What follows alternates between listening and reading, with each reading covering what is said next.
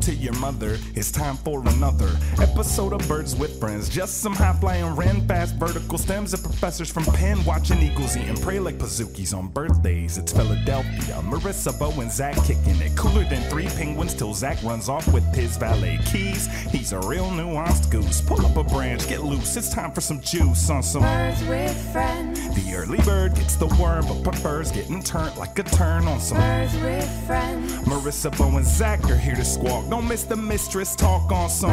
This is what it's all about. We do daily podcasts for like 2.5 weeks during training camp. We got all kinds of time for guests and nonsense. I will open up a 2-hour block.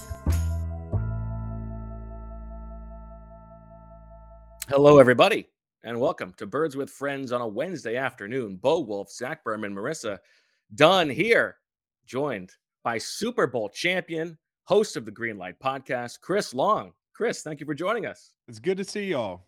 It's good to see you. I do have to start with like an embarrassing callback that I'm going to see if you remember. I've told this story on the podcast before, but I think before your last season with the Eagles, you had mentioned that like you were thinking about starting a podcast after your playing career, and I like sheepishly came up to you. I was like, "Hey, like if you need some help, like with a podcast, we might be able to help you." Like, and you were like, I think I'm good, but thanks." No, I mean, I probably could have used your help in the beginning. It was, still could. You guys are pros, but yeah, it's been a process, man. It's like football. You got to learn on the fly. Like, there's no way to make the mistakes without going out and making them. And over 4 years, I feel like I've learned a lot. So, just thankful to be in y'all's company. Well, that's nice of you to say, but you're crushing it, obviously. Thanks, man. I do want to start with one thing that I remember from your time with the Eagles is how much you hated the questions about playing your brother. Yeah. And so if you were a Kelsey for dealing with this for 2 weeks, how would you feel? Good, because they did a whole pod. Now I podcast with my brother, but Right. they did a brother branded podcast. So those guys love the brother thing.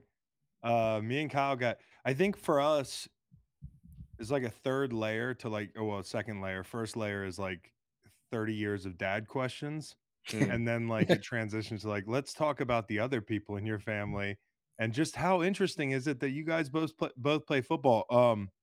And then like game week, it turns into this thing where it feels cheap to like talk about it and give it airtime when there's so many things going on in the game, especially at that point in my career where I wasn't in my prime. Like when I played Kyle and he was in Chicago, and I was in St. Louis, it was a bigger deal. We were two of the best players on the field, but like later in my career, it just felt dumb to make it about us. But if I was the Kelseys, number one podcast, New Heights, Mm. right? Their parents are at all the games. I'm hoping to get an interview with his mom Donna, with their mom Mhm. Donna. That's one of my biggest gets in Phoenix, hopefully. I think they can make it happen. Yeah. Yeah, we'll try. I think it's damn cool, man. Like in all seriousness, when you think about it, just the odds of one person going to the NFL are just so slim, and then two of them at different positions, and quite possibly, I think Gronk's the best tight end of all time, but you could make a case for Kelsey. And then Kelsey, the center, my friend, is one of the best of all time at his position. It's insane. And they're different body types. It's just so like the odds of this happening are so low, and now they play each other in the Super Bowl. I've heard you talk on your pod a number of occasions about the Super Bowl week, and in particular, 52 when you guys were in the shopping mall basically the whole time It's there. crazy. But you've experienced it twice as a player. You've experienced it. You're experiencing it now on the other side. Put our listeners in the shoes of what it's actually like, not to play in the game, but Right. like to be in the Super Bowl that whole week. Well, the playing in the game is one thing, right? It's football, but everything else around it is such a it's a shock to your system. I can remember in New England getting there, getting to Houston and sitting in my room, and I've told this story a bunch, and just being like, okay, I'm here. And usually when I get to an away game, like that's my sanctuary. I get up to the room, I just lay on the bed and I don't touch the remote. And it's Mario Lopez for like an hour, like extra, that whole thing. And I just veg out and don't do anything. And then all of a sudden, I get in my room and I hear helicopters, people outside, like there's fans in the lobby. You can hear everybody down the street, and you realize that like there is no you time. And I think that's the biggest revelation that I had immediately, was that you're not going to be able to go through your normal game routine, and that continues the entire week as people hit you up for tickets to come to parties. I mean, there was a Super Bowl party. Jeffrey threw a party Friday night in the Mall of America. By Friday, like I'm so damn tired. Like this is my time to get some sleep. It's my time to watch film. I went down to Jeffrey's party for like 3 minutes to show my face. Came back up to the room. Like no disrespect to Jeffrey, he's why we're here. But at the same time, like this is my week, and like media day is a whole nother. Um, it's a whole nother animal. I mean, like guys get bombarded by it if they don't expect it.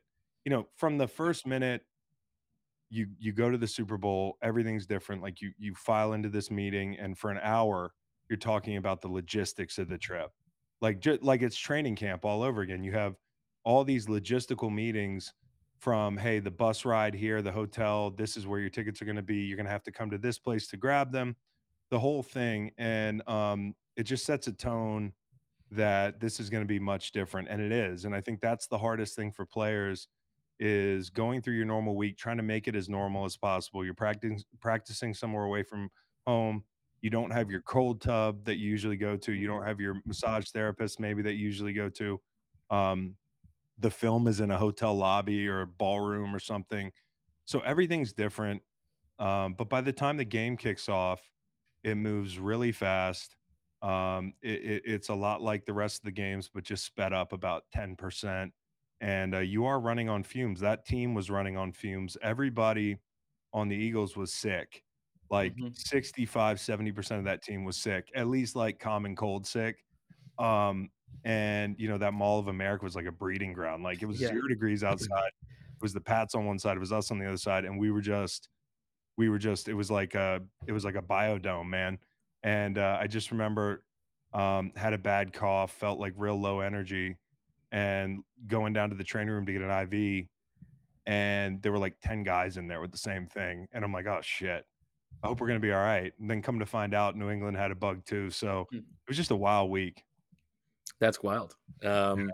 I guess as we spin forward to this game, you look at the matchup, and I don't want to like uh, paint it with a broad brush, but it does feel like sort of a thought experiment of like one team is better at like 20 of 22 positions. The other team has Chris Jones and Patrick Mahomes. Exactly. Who's going to win? How do Yeah. you see this thing breaking down? Well, it's so interesting because that's kind of how I look at it.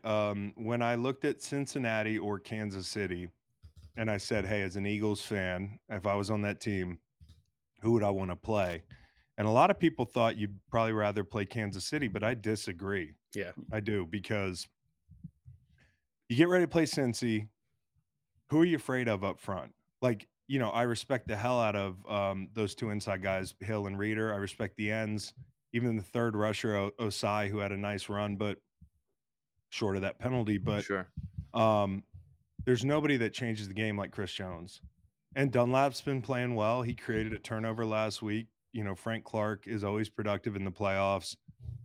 They have a number of guys up front that you have to contend with, but the one guy, and you see it when they played in that AFC Championship game, is Chris Jones. Like, where is he going to line up? The biggest snap of the game, he's over the tackle. Mhm. Obviously, that's not going to happen with Lane, but can you move him around to find the matchup you want to find? And then for Spags, it's, hey, I don't think Jalen's seen a defense like this, where you have that guy you got to worry about, and then they play with your eyes so much. Spags is going to really, like, that's the game within the game. Like Jalen's eyes have to be really good, and I'm interested to see what Spags chefs up, because from the first Bengals game to the second one, I thought they did a great job. I mean, Mahomes and his injury is one story, but I thought the defense was the difference in that game, and the game plan they came out with. Then you got to deal with Kelsey. Like that's another thing. I mean, the middle of the field, like, okay, Avonte Maddox is back. That's a big deal, right? You're going to have to double him. You need help over the top. Would you rather see him or those two good receivers from Cincy? You've got the great corners. Right. So, and then we get to Patrick Mahomes, who is quite literally, uh, I mean, Tom Brady just retired this morning. So you Now know, him yeah. chasing Brady, yeah, I know, right? Isn't that weird? Like I woke up and I was like, "Oh, Brady retired." It was like unceremonious. But now it's Mahomes chasing Brady. Like now the chase begins, and the guy's been to however many AFC championships, 5 years as a starter, won a Super Bowl, been in two. Um, he's just transcendent and extending plays. I thought that would be an issue Sunday. The first play, they rolled him out. The 4th and 1, he aggravated it, but it's an extended play in the red zone. And 2 more weeks, I think he's gonna be pretty healthy. So it's gonna be a hell of a test. So my question here comes with a preamble of a take here I want to get off my chest about you, which I hope this doesn't come off like a backhanded compliment. Oh, they But all in are. in your 2 years in Philly, I thought so much was made out of like the person and the teammate you were, Yeah, and rightfully so. But yeah. not to say you were like an overrated human, but I thought you were an Yeah, underrated fine. player. Yeah. Thank you. Right, No, that's right. great. Okay, yeah. That's not a backhanded compliment, that's the Okay, compliment that I need. okay, I am an yeah. Like, overrated human, man, and I do think sometimes, like, what I did playing football sometimes can get lost in the shuffle, but, well, I yeah, was lucky to be exactly. there. Exactly. That's my point. Is that like I thought not enough attention went to you as a player. Like you were a really valuable pass rusher for that team, for both those teams. But so that preamble is a way of discussing these Eagles pass rushers, in Yeah, particular the guys you played with. You have unique insight on Josh Sweat early in his career. Obviously, Brandon Graham, Fletcher. yeah. What distinguishes the Eagles pass rushers, and in particular those you were teammates with? Well, there's nowhere to hide for an offense, man, like, that's the thing about it. Another thing, if they'd have played Cincy, like, how does Cincy block all Mhm. those guys? You know, um, I talked about Josh Sweat when he got in the league, man. I used to say this guy is one of the most talented kids I've seen, and had it not been for his knee injury, he'd probably be a top 5 pick and he'd be one that you'd be happy with. Um, he has shown that and more in his time over the last couple years. Pairing him on the edge and just having the luxury of saying, sometimes we'll rush BG outside, sometimes we'll kick him inside. We've got Hassan Reddick in free agency, who's been, definitely should be in the conversation for DPOY with his numbers and his production. You can't argue against that. Um, I love the way he plays. He's such a high motor dude. Like, I know he's super talented, but he just his the speed with which he plays and the tenacity and the intensity and the hustle, it's a real tone setting piece that they added to that D line. And it's a D line that already had Fletcher Cox, it already had Brandon Graham off of an Achilles, uh, Unbelievable. 10 plus sacks. I mean, it's just incredible at his age. And I don't think he'd ever had double digits before. So Nope, Never. this his was first like year. Yeah, just amazing. I think he should have been comeback 2013. player of the year, but He should have been. And Hargrave, I mean, like, there's a bunch of guys I'm forgetting too. I mean, you had Sue and Linval Joseph to spell the run game in the middle of the season. They're a luxury. Jordan Davis.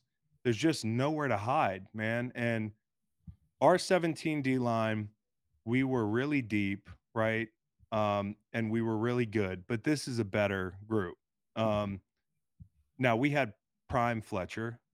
Fletcher's a little different now, Yeah. sure. but he's embraced his role as kind of the veteran and that sort of thing. And but they just have, I mean, look at the numbers; they're just so dominant. And another thing they have that we didn't have is they got these corners that Yeah. just, I mean, they take people away and they slow the clock down for pass rush. And when you have a group like this and you have those two corners outside, it's just scary for opposing offenses. I guess on Sweat specifically, sort of the inside baseball of it. He has said, Zach wrote about this, that he came into the league, he had no idea what he was doing. He didn't know how to rush the passer. He was all tools.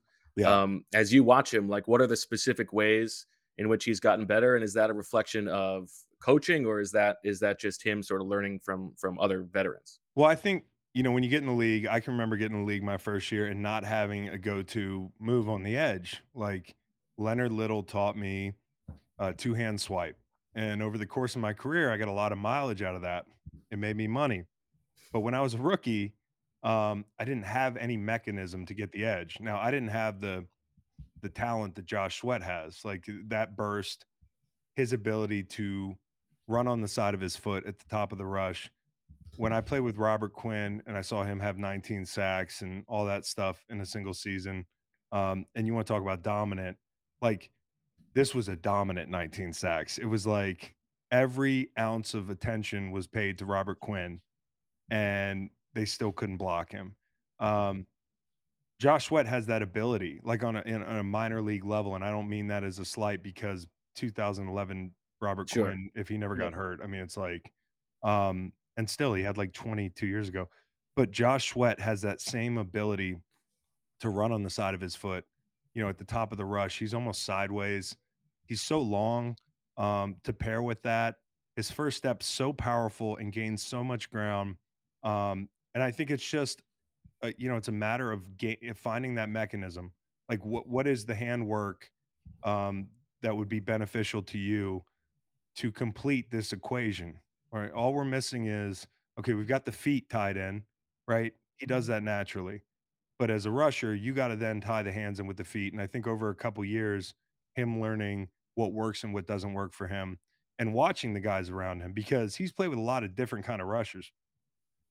I can remember BG being like, "Man, I love watching your hands, man. Like, they're so exact. Like, because I was like a technique guy, and he learned something from me, and I'm looking inside. I'm learning something from BG. I'm learning something from Vinny Curry. He's a different kind of rusher than me. He's a different kind of rusher than BG. I'm learning something from Derek Barnett. Learn something from young guys too. I think Josh has had an opportunity to learn from now Hassan Reddick, him, BG, all those guys. You take a little something from everybody, and the culmination of it is he's a scary rusher, man.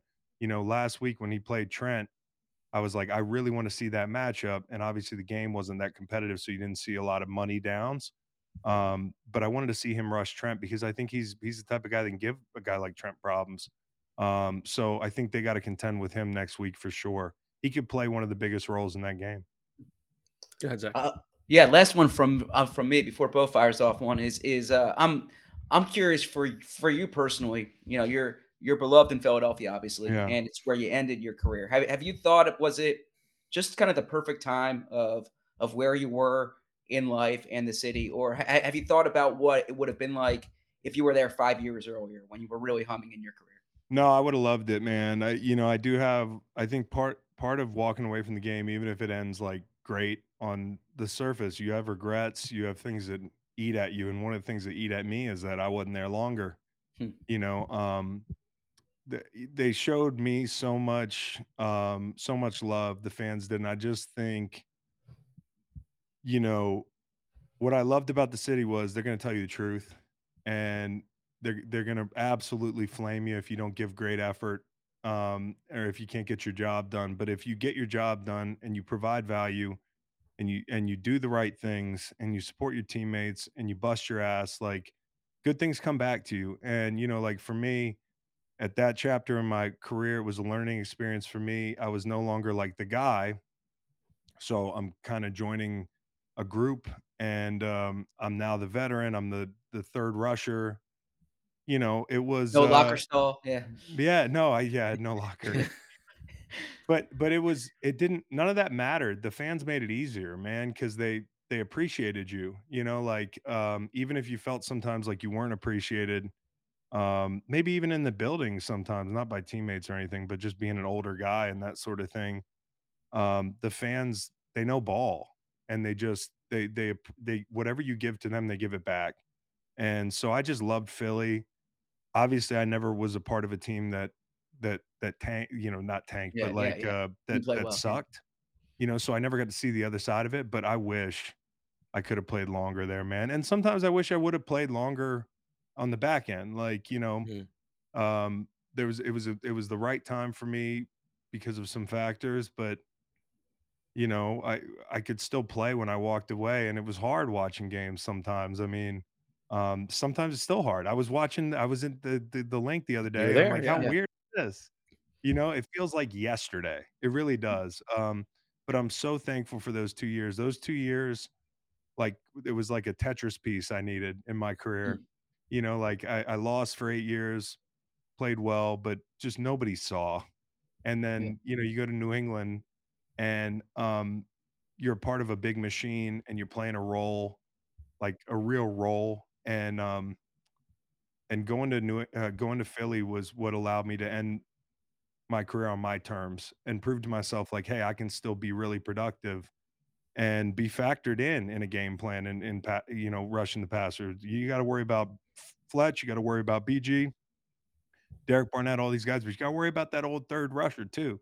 Yeah. And I got to do what I loved. I got to, come off the edge and play with a group of guys that reminded me of from a skill level, our group in St. Louis I love so much. I mean, back when it was Aaron Donald, Kendall Langford, Robert Quinn, myself, and all those guys, and William Hayes, and we were deep and we had fun and we did everything together. So I just loved ending my career in a group like that. Well, not to gas you up, but I think it says a lot that overrated as a person as you may have been, the love there is reciprocated, right? Like Philly Yeah. still gives it back to you. You're still very much thought of as an Eagle, and Howie's calling you to ask about Robert Quinn. Well, you know what? And I feel a lot of times at the same time like undeserving because there's so much love. Like people, and that's right place at the right time, right? There's so many guys that were better players than me that played in Philly, but being on a Super Bowl team, and I think, like those fans identifying with what I was about, just the right place at the right time. Like I got to ring the bell at the Sixers game the other day. Like, come on, I don't deserve that, but it's pretty damn cool, to go to tailgate on Sunday and the love that people give you. And you look at this team now, and I wish they could see what this is like. Because this is what you're playing for. You're playing for the Super Bowl, but you're immortal in that city if you win this game. And there's no better place to be immortal than Philly. I really do believe that. There's not a city I would rather win a championship in. Save for like St. Louis because I played there 8 years. That would have been cool. But yeah, Philly, it gets in your blood, man.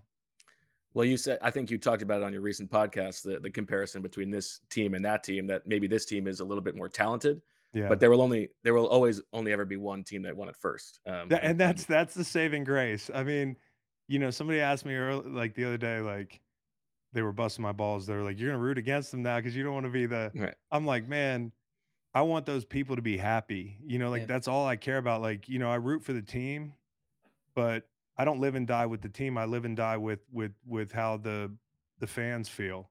Like I was at that tailgate Sunday and I'm like, this is amazing.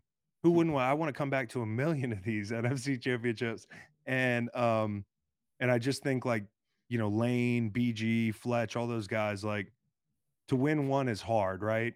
But to come back 5 years later and and still be on that ride and to be a big part of it, like for those guys, this would be a tremendous accomplishment, to win it, to go through the transition period, to go through the BS and get right back there. I mean, it takes so much strength. So, hats off to Howie and, to Nick Sirianni and to that Mhm. whole veteran core that now, like when me and LG got there and, some of these vets that had won a Super Bowl, people looked at us like, what do you know? What do you know? And we're like, Right. got bad Remember news that? for you. We Yeah. don't know that very much, but, um, like, these guys really know something. They've been through it 5 years ago, and a lot of these young guys on the team who weren't there, they got all those resources in the locker room telling them about this week coming up, what it's gonna feel like, and what it might feel like to be immortal in that city because that's what you're playing for. I have one last one for you, Chris, and for those of you who are watching live, Chris is going on the Eagles subreddit in a few minutes, so you can Yeah, an pop on over to AMA. that. Yeah. Those veteran leaders, Jason Kelsey has talked about, and Jalen Hurts has talked about. Kelsey had a conversation with Hurts about you have to make this your team, you have to take on that leadership mantle, and we've talked about Jalen's sort of force of personality, the steady nature of it. As someone who has been in these locker rooms, how much does that matter? Matters a lot. Hmm. Like I've won listen, I think we would have won the Super Bowl whether Carson got hurt or not. Nick had something special about him, in the huddle. Um, Carson was more of a hands-off guy. It's been well documented. But Yeah. the prerequisite is you play well, right? you got to play well to be respected. And it's icing on the cake if you're a quarterback and you can relate to everybody in the room. Um, people look to you for strength. When things are going wrong, people look at Jalen Hurts. He's not flinching. You know, the focus he plays with at the podium after the game. You know, we didn't do anything today. We didn't accomplish anything today. We did what we were supposed to do. Like that kind of vibe that he's exuded all season long, I think has kept them grounded. Because if something interesting about this team, they're borderline. They play with such confidence, and they should because that's how they're built. It's much different than our team. Our team was like, "I'll fight you anywhere," you know, like because we got nothing to lose. How Right. embarrassing would that be if we knocked you out? It's like This house money. Yeah. Yeah, this team, which is scary in its own way. Now, this team is scary in another way where they're like, we know we're bad. Like, we are a bunch of badasses. We're the best team in the league. We got the best roster in the league. We've beaten everybody that's in front of us, and we've beaten them handily. And that's a different kind of attitude. And I think like they play on the line between confident and cocky, and they straddle that line beautifully. You need an anchor, somebody that kind of keeps you humble. And I think Jalen has kept them humble and focused. He could be 100 different ways with the success he's had, and he's been him. You know, coach's son, Yep. through and through, leader, guy who's been through a lot, and including the situation he was thrust into, even being here. Mm. So I just think he's awesome. I can't say enough about his leadership, and he backs it up on the field. Well said. Well, Chris, thank you so much for taking the time. Obviously, anybody who's listening can check out the Greenlight podcast wherever you listen to podcasts. Check them out on the subreddit coming up, and we look forward to the Donna Kelsey interview. Yeah, it's gonna be great. It's good to see y'all. It's good It's to see you too. you. Thanks, Chris. Okay, Appreciate go it, man. Birds. Yeah, take it easy. And maybe one day, you can take us up on the podcast offer. Yeah, hell yeah. I could use some help. Some of the struggles. There's a lot of them. That's All right, right. man. We'll take a All little right, break take care. and be back with more Birds with Friends on the other side. Looking for an assist with your credit card but can't get a hold of anyone? Luckily, with 24/7 US-based live customer service from Discover, everyone has the option to talk to a real person anytime, day or night. Yep, you heard that right. You can talk to a real human in customer service at any time. Sounds like a real game changer if you ask us. Make the right call and get the service you deserve with Discover. Limitations apply. See terms at discover.com/creditcard. What an ad read. Good job, Zach. Welcome back. You did good. Got a job to The Birds do. with Friends. Yeah, we got bills to Yeah, pay job here. to do. Happy- That's right. Thanks again to Chris Long. That was great. Awesome. It was great. Good stuff. Well, now we can turn our attention to what's going on with the Eagles. Wait, real quick. Do you think Chris remembered when you did the podcast offer? No, definitely not. He did a good job Why selling wouldn't it. he? He did a I good mean, job selling it. Yeah. But I'm indebted to Chris Long from well before his time with the Eagles when I was in Yeah, my I thought we were going to get a Charlottesville story out of you. Yeah, but we were tight on time, and I didn't want to make it like about I wanted to make sure we capitalized him. We didn't need my talking there. But when I was on the Virginia beat, and he was in his second year with the Rams. First off, I got to say this: Chris Long in Charlottesville, when I was covering the team, it's like Brian Dawkins in Philly, right? Like anything that has to do with Chris Long is golden. I mean, he was that popular, and so.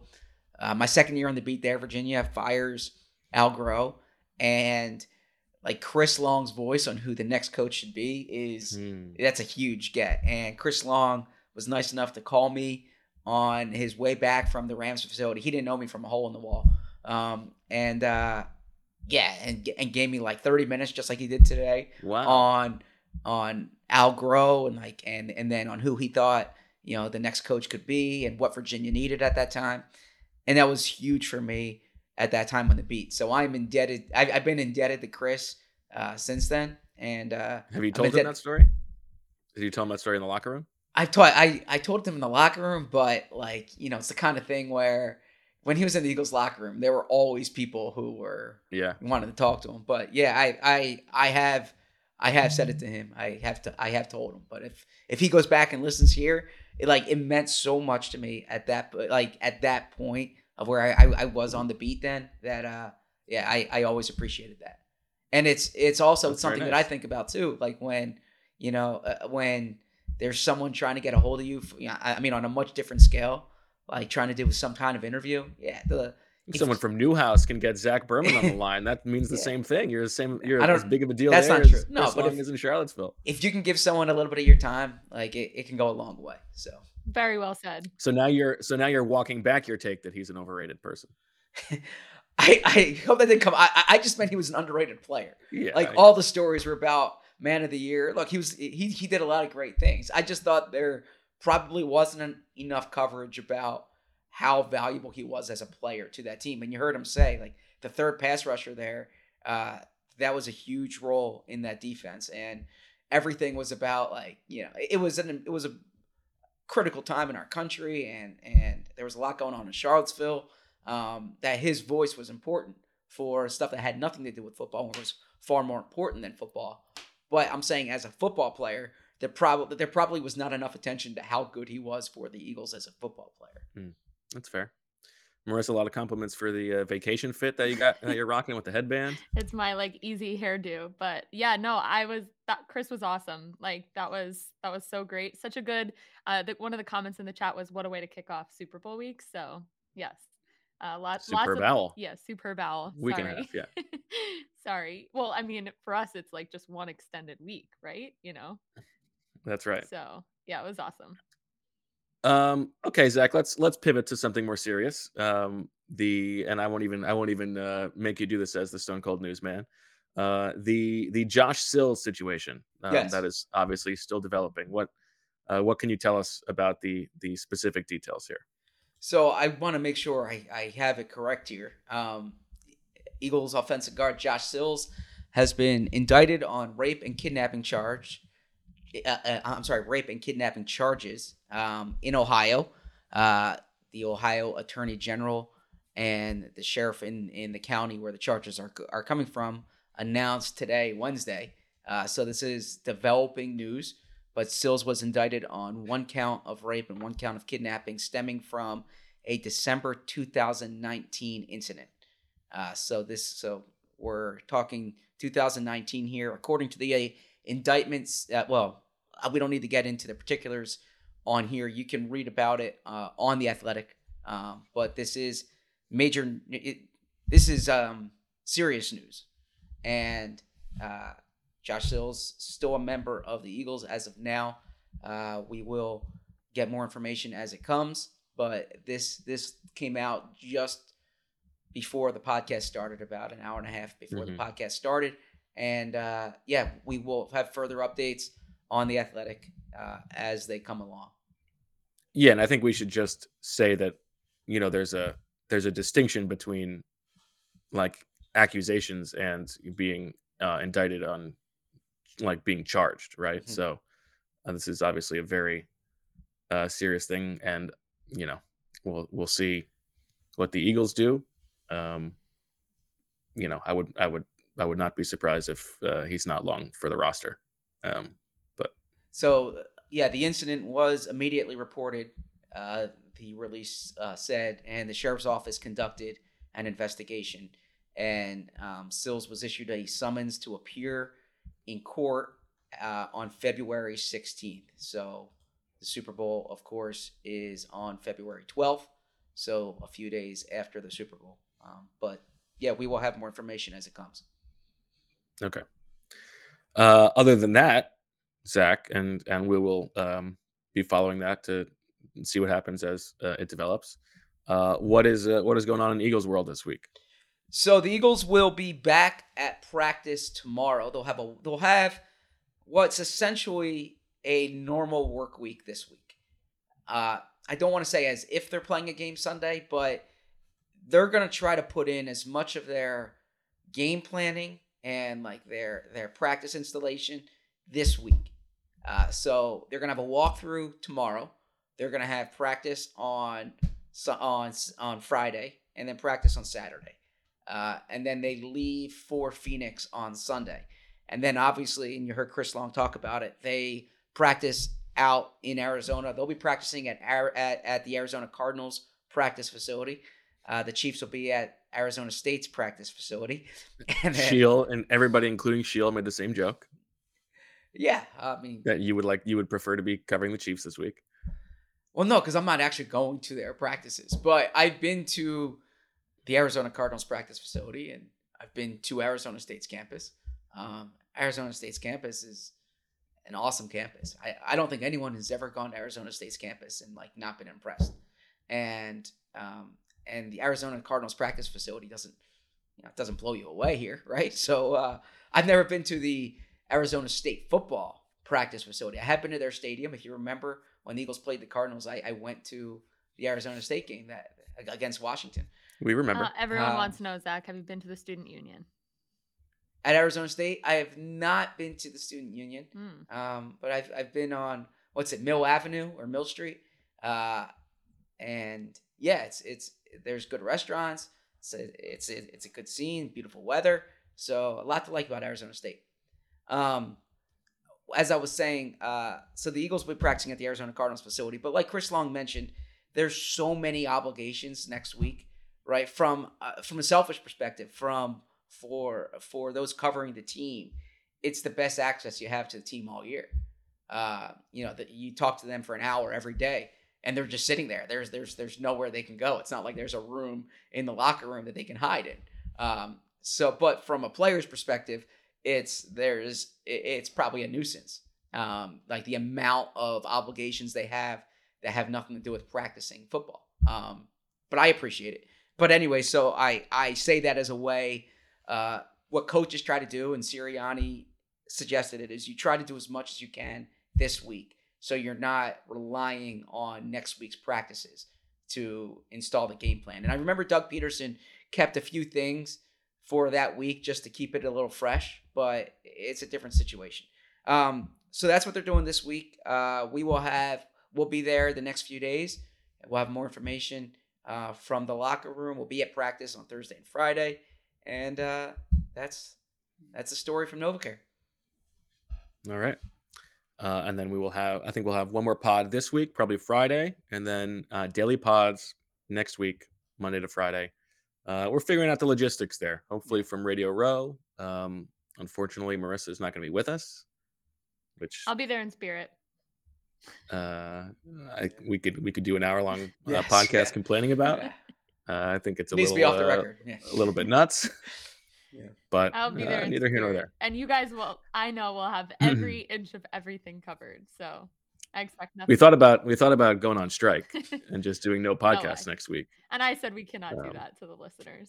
They've come too far with us. They need daily pods. So hashtag said Marissa.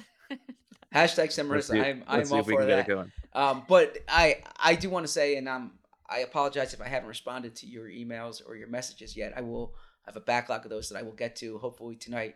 But I'm hearing from people who will be out in Arizona, and if there's, we should do a meetup. Yeah, if there's interest in I don't know if we can do a remote pod or a meetup of some variety, but happy to engage with our audience. We appreciate how devoted and passionate you are, and I know there's gonna be a big migration out to Arizona next week. So get in touch and we'll figure out the logistics from there. But we hope they don't migrate us. That's true. In the Pick Nest Migrate game, that's true. Yeah. There you go. Yeah, let's try to do a meetup. Deniz is going to be out there too. So is Feldman. Yeah. I mean, that's the big, the big hook for the sickos. Getting eyes on old Feldy. All right, let's get to getting a bird in edgewise. Open up the quail bag here, Zach. We start with Steve, who asks an important question. Super Bowl 52 had unexpected heroes. Corey Clement had 100 yards receiving and scored a touchdown. Nelson Aguilar caught 9 balls. Trey Burton threw a touchdown pass. Derek Barnett recovered the game-winning fumble. Who might be an unexpected hero for the Eagles? And he offers Kenny Gainwell, Quez Watkins, Robert Quinn as some possibilities. Who jumps to your mind as an under-the-radar guy who could pop in this game? I'm going to go Robert Quinn. I mean, Gainwell's the obvious answer here because Gainwell's been emerging. And Gainwell there's a little Corey Clement-esque nature to him here, especially when you see the way he's played in the postseason, and he's going to be involved. I don't know if Gainwell though would be like the surprise one. He had 100 yards in the playoff game 2 weeks ago. He scored, he's been involved. Quinn has not done much since he was traded here, and it's his first time playing in the Super Bowl. I think that look, this has not worked out. I see Squidward Tentacles says, "Watch it be Jack Stoll." Jack Stoll does have the trust. Be of pretty Jalen big Hurts. for the podcast. Yeah. Robert Quinn, if you're talking about someone under the radar, he has not had the pass rush production, but he's a prolific pass rusher in his career. I mean, Chris mentioned it there. Like this, he's had seasons that stack up against almost any pass rusher in the NFL in history, right? So curious to see if he can get like a productive rush or two. I say Robert Quinn because that position, it's the type of thing where if you get one play, if you get one big rush, one big sack, one big strip sack, it's remembered. The game in 2017, well, actually 2018, but the 2017 Eagles, like the pass rush really didn't get much pressure on Brady until, as she'll call it, Brandon Graham had the strip sack in the fourth quarter. And that's what's remembered. Like it's funny. I can't speak for Eagles fans here. Leave it in the comments if you disagree. But that sack makes it seem like they were getting the Brady all day, and it actually wasn't as much the case. But one big play for 500 yards. Yeah, one big play can change the course of history. So, of those mentioned, why not Robert Quinn? Yeah. Well, if you're going to go for a pass rusher who's really under the radar, I think a more likely answer, a guy who has been playing better as the season has gone on, is Milton Williams. I could see Milton Williams pop. And now the Chiefs' interior offensive line is probably a little bit better than their tackles. We can talk about the matchups a little bit more moving forward. But I could see old Milty popping a big play, knocking the ball loose. I think that's reasonable. Because the thing about elite quarterbacks, Zach, is that if you can get interior pressure, that's really when you got a chance to get them on their spot, Yeah. Now Tom Brady retires for the second time. Now Mahomes is a little different. Yes, I think because he's so good, like on the run and off schedule. It's not the type of thing that where like if you muddy the step up zone in front of him, if you will, that because he's so good at throwing from different launch points, and we've seen it in his career, escaping pressure. So it's a little different there, but of course, interior pressure, no quarterback wants that. It's the quickest way to disrupt the play. I think if you're talking about, I mean, it's hard to say under the radar in the secondary, a guy who could get a pick six or something, because you've got Slay and Bradbury and Avonte Maddox. I would imagine you're gonna see C.J. Gardner-Johnson and Marcus Epps. I mean, Marcus Epps could be a guy, but that's a possibility. He opened a gym in California? Yeah. That's right. T.J. Edwards, I'm not so sure. Like a big play. I think if you're talking about the trick play, you're looking for a Philly special type thing. I still think it's a pass to Cam Jurgens out of maybe the sneak formation. I could see that. The other pass catchers, it's tough. How about Pascal? Could you see a Zach Pascal? Yeah, like Pascal fakes a block and then streaks down the sideline. Yeah, that's a possibility. And then the other one I saw in the chat that does make sense to me. He's not an under the radar player in terms of like his standing on the team. But what if Brandon Graham does it again? What if Brandon Graham is the Super Bowl hero 5 years later? I could see that. I think that's a fun one. I'll save this clip, Bo, so this can go down, in history. Well, we're gonna have to get our very specific predictions going next Friday. But okay. Yeah, I think that's a good one because legs will be fresh. He said this week that it does not plan on retiring. He's going to be continuing to play for 1 or 2 more years. He just doesn't know if it'll be in Philadelphia. So, well, I find it hard to believe they'll let him go, but that's a question for another day. It's a business. Yeah, the one other name, and you mentioned it when you were saying we all know about the corners they have, but Avante Maddox hasn't really had those types of plays this Yeah, that's a good season, one. and he's missed a lot of time. He only played, I think, 9 games before returning for the championship. Is that right? But he's someone who has been in position for big plays before, so maybe, and because he's all over the field, I can see Avante Maddox making a big play. Similarly, along these lines from Jack, if the Eagles win, which player other than Jalen Hurts could you see winning Super Bowl MVP? He says Gainwell is his sleeper.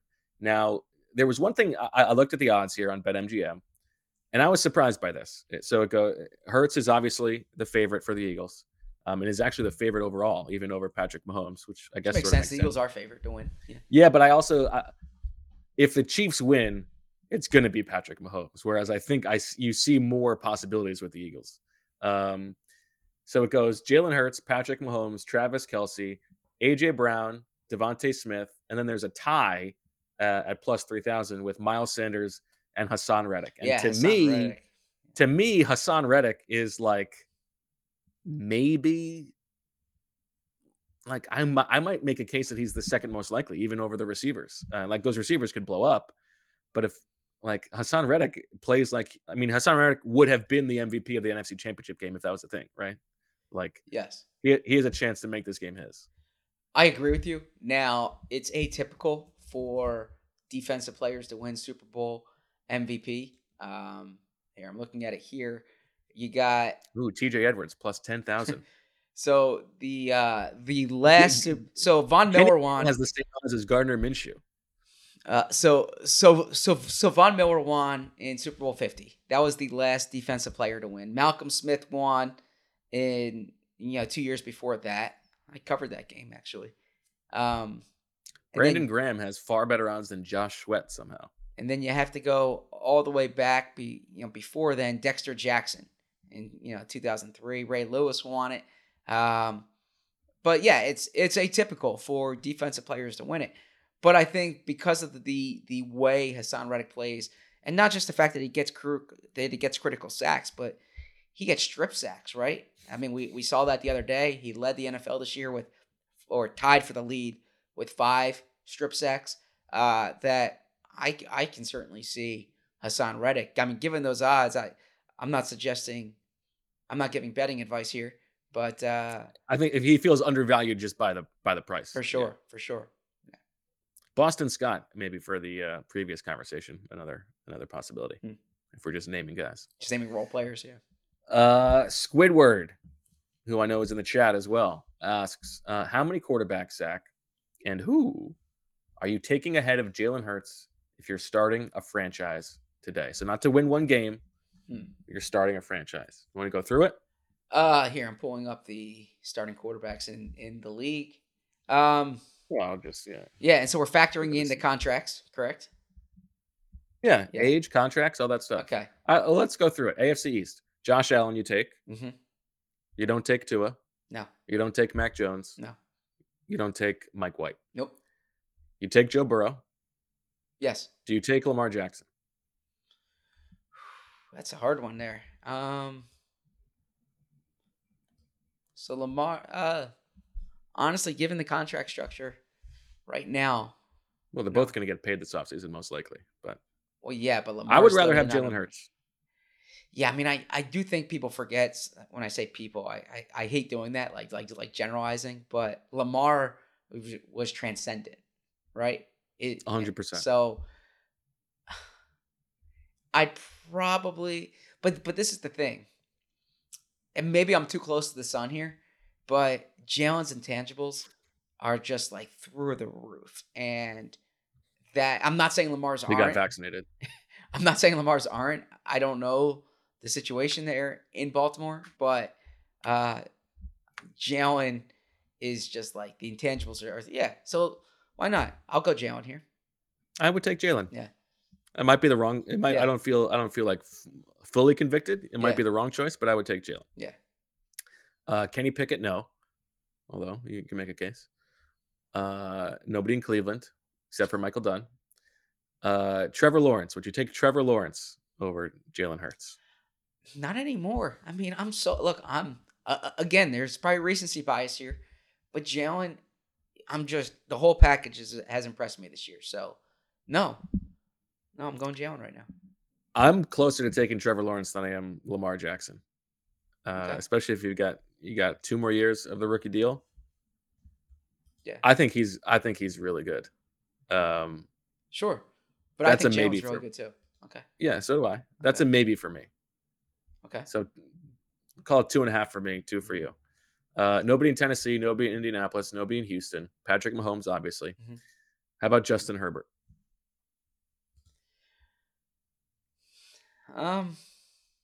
Look, Nobody in Denver, nobody in Las Vegas. same amount of time in the league. Chargers have had a really good roster. Jalen Hurts Jalen Hurts is playing in the Super Bowl here. I guess I'm going Jalen right now. Wow. I don't know. Good for you.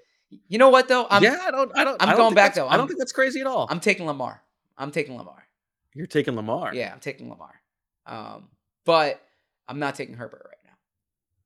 Interesting. Yeah, I mean, I think the football Twitter would be yelling at us that Justin Herbert needs to go here. Look at Acho here. Okay. I don't know. I'm with you. Marissa heard that one. Yeah. I would. Yeah, I like that, Zach. That's good.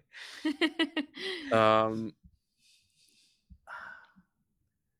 The chat is a little more wishy-washy on this one. They were all on Hurts over Lamar, but there's a little more back and forth with Herbert and Hurts. They think that yeah, Herbert I mean, if is you're not starting in a good if you're starting situation. an offense from scratch and you don't have to have Yes. Joe Lombardi, designing the offense, I think you can make a pretty good case for Herbert. I mean, yeah, but like I at some point you got to agree stop. with you. Yeah. Like I agree. I think it's very close. yeah. I And think look, it's very I think the close. world of Herbert, right? And that's why I always struggle with these exercises because these decisions are I mean, they're nuanced, circumstances matter. And it's very seldom binary. Like you don't get to choose A or B. You just want to get one of these types of guys. And I would put Justin Herbert in one of these types of guys who you would want. But I also think like there's something to be said about being in the winner's circle. And Jalen Hurts is in the winner's circle quite a bit. And I don't think I'm not one of these guys who says winning is a quarterback stat, but I'm also not one of these guys who says you keep blaming or you keep rationalizing X, Y, and Z. Well, he needs better teammates and he needs better coaching, right? Like you lift, you lift up the coaching, you lift up the players, right? That's part of that position. I don't really disagree. Yeah. I think through the AFC, excuse me, there are 3 yeses and 3 maybes. Basically. And the NFC is going to be much lighter. Dak Prescott, I would rather have Jalen Hurts. Some people would disagree. I would rather have Jalen Hurts. Nobody on New York, nobody on Washington, not Kirk Cousins, not Jared Goff, not Aaron Rodgers if you're starting a franchise. Yes. Okay. How do you feel about Justin Fields? You're higher on Fields than I am. Yeah, but what Hurts did this again, like we're having this conversation on February 1st when Jalen Hurts is starting in the Super Bowl in a week and a half. And I saw, but if we had this conversation before the year, my answer might be different. But I'm on this kick here. Where there's recency bias, sure, and like it's part of I was on a podcast yesterday where I was saying flex. Like one of I was getting on a soapbox a bit. Like there's this rush to either you're on this side of something or you're on that side of something, and you need to commit like early in a player's career. You're either for him or against him, and it's not like that. Like you can change your mind, and B, a player can improve. Jalen is a much better quarterback now than he was week 1 last year, and having this conversation now with the way Jalen's still played, 24 years old. Exactly, and he gets better every year, and the intangibles are off the charts. And I've seen firsthand the value of that. So, Brady, no. Oh, he's not in the league anymore. Yeah. Carolina, New Orleans, Atlanta, no. How do you feel about Brock Purdy? No. Geno Smith, Matthew Stafford, No. Kyler Murray. It's hard to go with Kyler right now, right? So no. So for you, it's Well, we didn't do it's- the AFC West yet. Yeah, we did. We did Mahomes. We did Herbert. Oh, Yeah, and then we said yeah, no Mahomes. Carr and no Russell Wilson, obviously. Okay. So for you, I think Russell, by the there's- way, is gonna be awesome next year. He's gonna be awesome next year. okay, I'll take the other side. of Marissa, that you bet. can record that now. You can clip Okay. that. Like Time stamped. He's going to be All right. awesome. he's gonna be 2023. awesome next year. Russell Wilson didn't Wow. fall off a cliff. He didn't forget how to play football. And I think Sean Payton is For our audio listeners, Bo's face is yeah. so perplexed at the moment. Yeah. I mean, Yeah, I mean, I feel like this sort of invalidates every quarterback take you just had over the past 8 minutes, but okay. I mean, he's going to be awesome. yeah. Yeah. I think that there's gonna I think Sean Payton's gonna get the most out of him. And I don't think Russell Wilson fell off a cliff. I think he had a bad year and there was a confluence of things, and he's to blame for it as much as anyone else. But I don't think he forgot how to play football. This is just you walking it back because you wanted to trade Jalen Hurts for him a year ago. Yeah, I mean, Now you think Jalen Hurts is the fourth best quarterback in football. well, we're not saying that. We're saying, would you rather have X or Y? Yeah, no. Now you have him fifth. I think I have him fifth too, and I think Okay. I would pull the trigger on Lawrence. Okay. And I'm That's going it. Lamar. That's a shot. Yeah. Okay. Okay. Well, Zach making sure that his Russell Wilson love never dies. That gets brought up for eternity. That's a choice that you just actively made. Now you're on the hook all of next season. Yeah. Look, I think that's the pressed asset right now, and Yeah, that's for sure. and it's look, buy low and sell high. Buy that one low. Big Munger talk out of you. Besides Mahomes, Kelsey, and Chris Jones, how many Chiefs would start for the Eagles? Let me pull this up here. I think this Chiefs roster is getting beeped on here. Can I say shit on? I mean, You always do that. You can't you say it. If You I can't- say, you well- can't ask if you can say it. well, and then I you was- just say it. I was gonna say getting crapped on is not like a term that I would use, but You could have found a different way to use your command of the English Okay. language. okay. So I think the answer is you can make a case for Trey Smith over Isaac Seumalo. You can make a case for Joe Thuney over Landon Dickerson. could you make a case for And- Orlando Brown over Jordan Mailata? I don't think so. Okay. I mean, you can make a case. Yeah. And he's going to get paid. I would rather have Jordan Mailata. Okay. And then you can make a case for your choice of Justin Reed or Juan Thornhill over Marcus Epps. Okay. And you can make a case for Nick Bolton over. Mhm, I mean, you probably would take him over Kaiser White if you could play him next to TJ Edwards. mhm. Now, Juju hasn't really been in the slot there as much, right? They've been using Valdez. Sure, you'd Scantling rather there. have him than Quez, though. Yeah. So and then I would say, I mean, Frank Clark. Frank Clark's a good player. I don't know if I would take him. He's not a better player than Josh Sweat right now. Yeah, fair.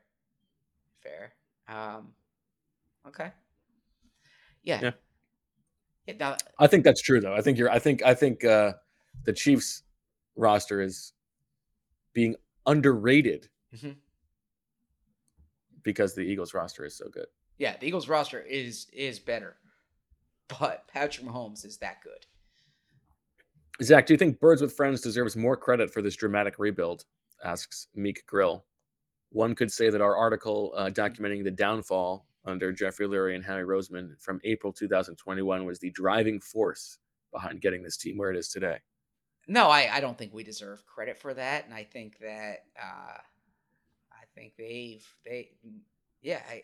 I don't think our article was the driving force either, but I do I think our article was a reflection of the time. Coverage is a reflection of the moment, and I think our coverage at that time was a reflection of the moment. I think our coverage now is also a reflection of the moment, and just as we said, quarterbacks can get better, organizations can get better. I think what was brought up in that article, what was raised in that article was was absolutely relevant at that moment, and I give them credit because they've improved their decisions. From what I understand, they've improved their processes in some cases, and I think it'd be pompous for us to say that article is a driving force, but I think that they're better now than they were then as an organization. Yeah, and I would also add that, we were talking to people inside the organization. It was a reflection of how certain people in the organization felt at the time. So Yeah. it's not like it was just nothing but arrows being slung. Sure. Speaking of the turnaround, last question from Otis. Per turkeys on the rolls, the following three things have played in Howie's rebuilding of the roster since 2020: free agency, trades, and the draft. Now, I'm assuming we're taking this only from 2000 on, so we're not factoring in like how 2020 on. Lane Johnson and Brandon Graham got there from the draft. So Yeah. just the transactions made since 2020 rather. 2020. Free agency. How would you allocate your turkeys? Free agency. Well, so AJ Brown's a trade. So that 2021 offseason, free agency wise, they didn't do much, right? No. Trade wise, they got rid of Carson Wentz, Mhm. so that was a major factor. Okay. Oh, okay. So all right. So it's can also be trading of picks. I like that. Yeah. And then draft wise, they had a very good draft that year with Devontae Smith and Landon Dickerson and Milton Williams and Patrick Johnson, obviously. Yeah. So This year, free agency was a major factor. Mhm. Hassan Reddick, James Bradbury, trades for AJ Brown and CJ Gardner Johnson. Mhm. And this year's draft has not made a significant impact yet. So I'm gonna go trades higher now because when you talk about trading Carson Wentz Yeah, I think the trades are the plurality. and the opportunity cost that created, right? And the cap space. So, and just the overall direction of the organization. Howie hitting the reset button there was huge, and they've really. Yeah, I mean, you can tell the story of the Eagles turnaround in just the Carson Wentz trade and the AJ Brown trade. Yes, exactly. You are in 1 year, you are blowing things up, and the year later, you are pushing your chips in, Yep. and that's how quickly things happen. And they took it on their chin with the cap hit that year, and now in this past year they reaped the benefits of having a quarterback on a rookie contract, which is such a valuable, such a luxury in the NFL in how you build your roster. So I would go trades 45, signings 35, drafting the remainder. Can you do that math? Yes, 20. Okay. That's kind of insulting, Bo. Well, I'm just putting you on the spot. Okay. I would go, just to be different, I would go draft 21, trades 46, free agency 33. Okay. Some people asking in the chat, Zach, about the Landon Dickerson update. Any news there? Yeah, so you saw reports come out yesterday. I think Jeff McLean had it first that he will be playing in the Super Bowl. I think a hyperextended elbow, but he'll be out there. So you benefit from 2 weeks. Landon's a tough guy, and yeah, they'll have all 5. One thing we didn't discuss was Nick Sirianni's daughter, because Bo brought that up yesterday. That was, I mean, to me, since the end of that game, that's been just like the only Taylor. thing I can. Yeah. Fantastic. Incredible. I think she needs, a spot during Radio Row. Like let's see if we can get her on the pod. Yeah, she's good. Definitely has takes.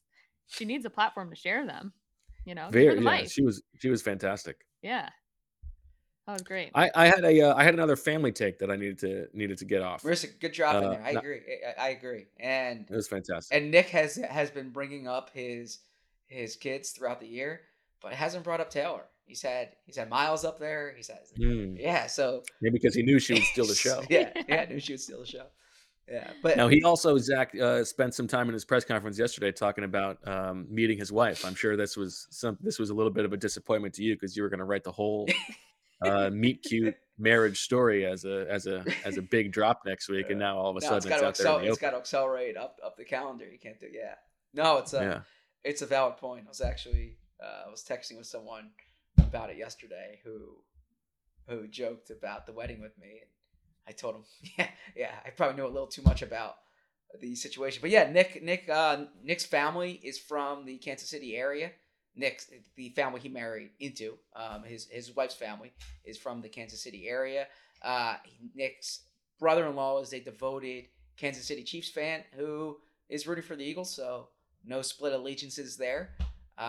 He met his wife Brett at in Kansas City when Nick was working there.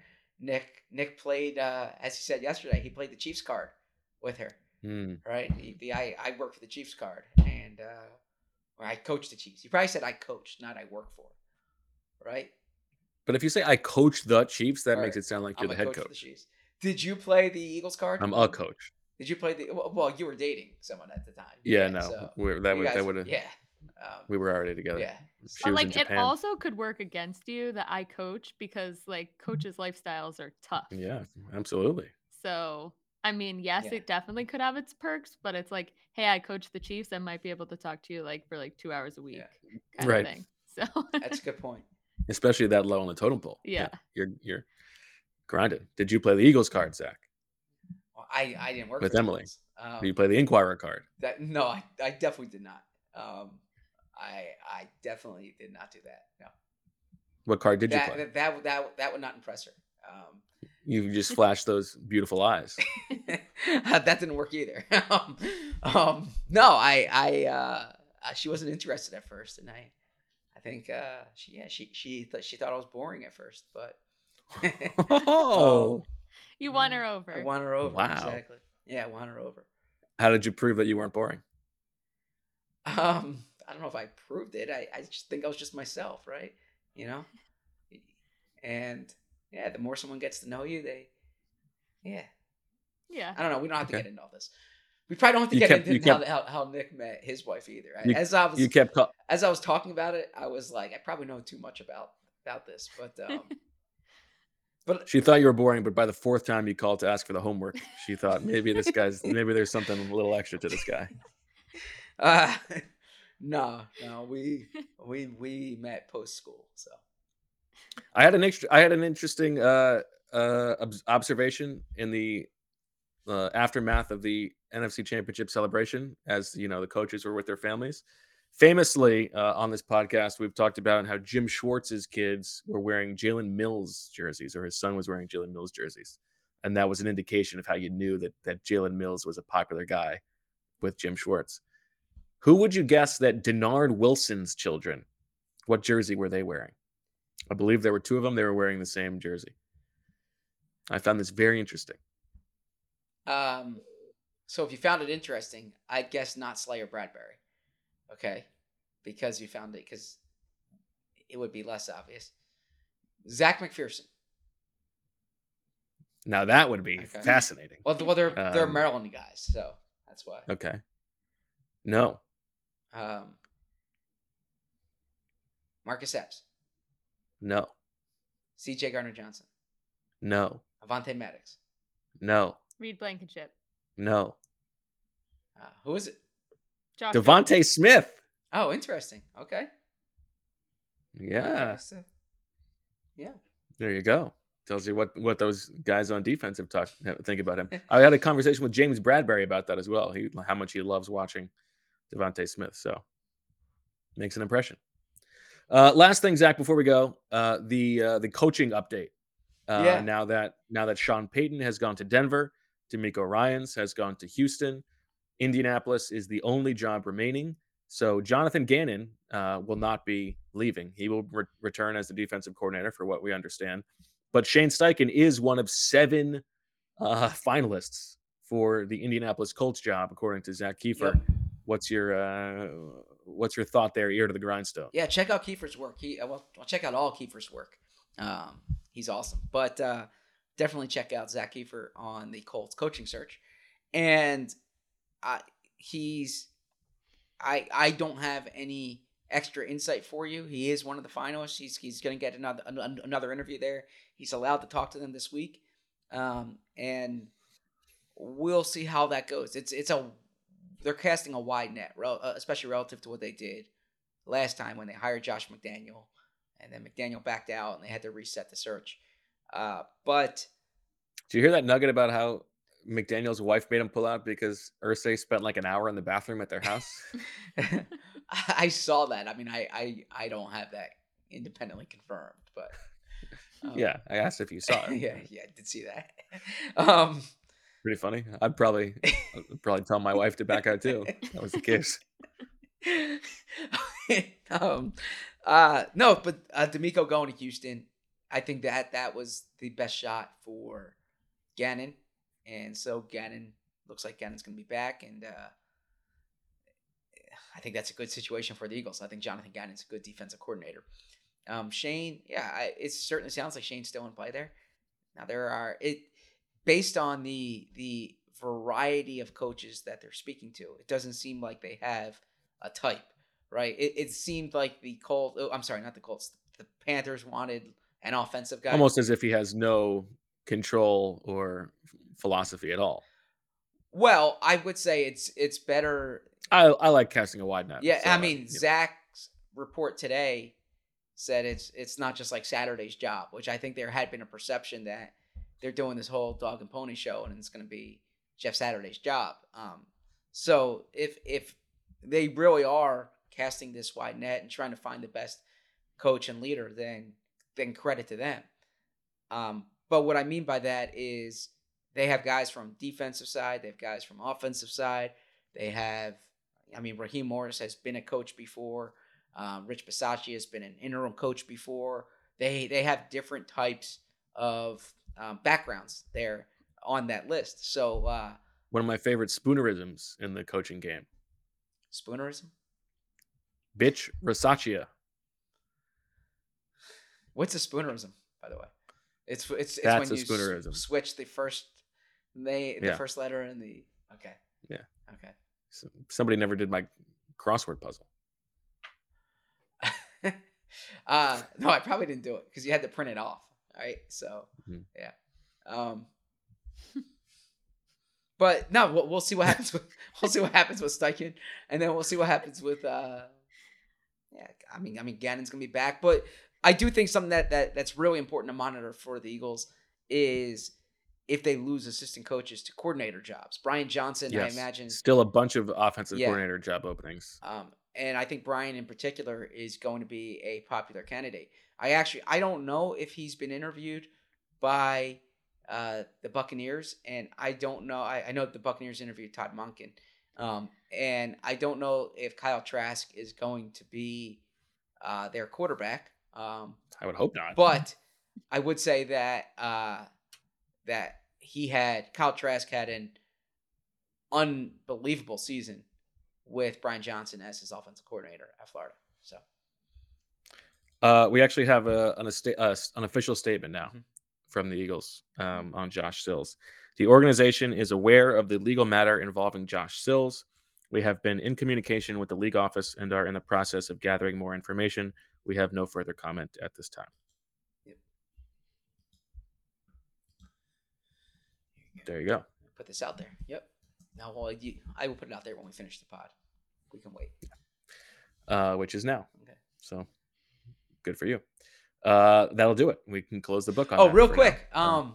Because I tend to plug stuff on here. You can check out on The Athletic. I would be surprised if Brian Johnson does a good job, but yeah, go ahead. Check out a story I have today on Jalen Hurts and Michael Jordan. And you might say, like, all right, it's a stretch for Nick Sirianni to compare Jalen Hurts to Michael Jordan. And I agree. I think Jalen would agree that, look, Michael Jordan might be the greatest player of all time and has 6 titles, and Jalen Hurts is not there yet. But I think what this story really illustrates is, Jalen Hurts' kind of admiration and idolize, the way he idolizes Michael Jordan, and all these little nuggets from throughout the year that, like Easter eggs, if you will, about the Michael Jordan connection to Jalen Hurts. So check that out on The Athletic, and we're going to have more original good content in the next few days and weeks ahead. There you go. All right, that'll do it for this episode of Birds with Friends. We'll be back at some point later this week. One more episode for Wheels Down in Phoenix next week for the Superb Owl. For Zach and Marissa and Chris Long, we thank you for listening and watching. We'll talk to you later this week. And as always, we love you.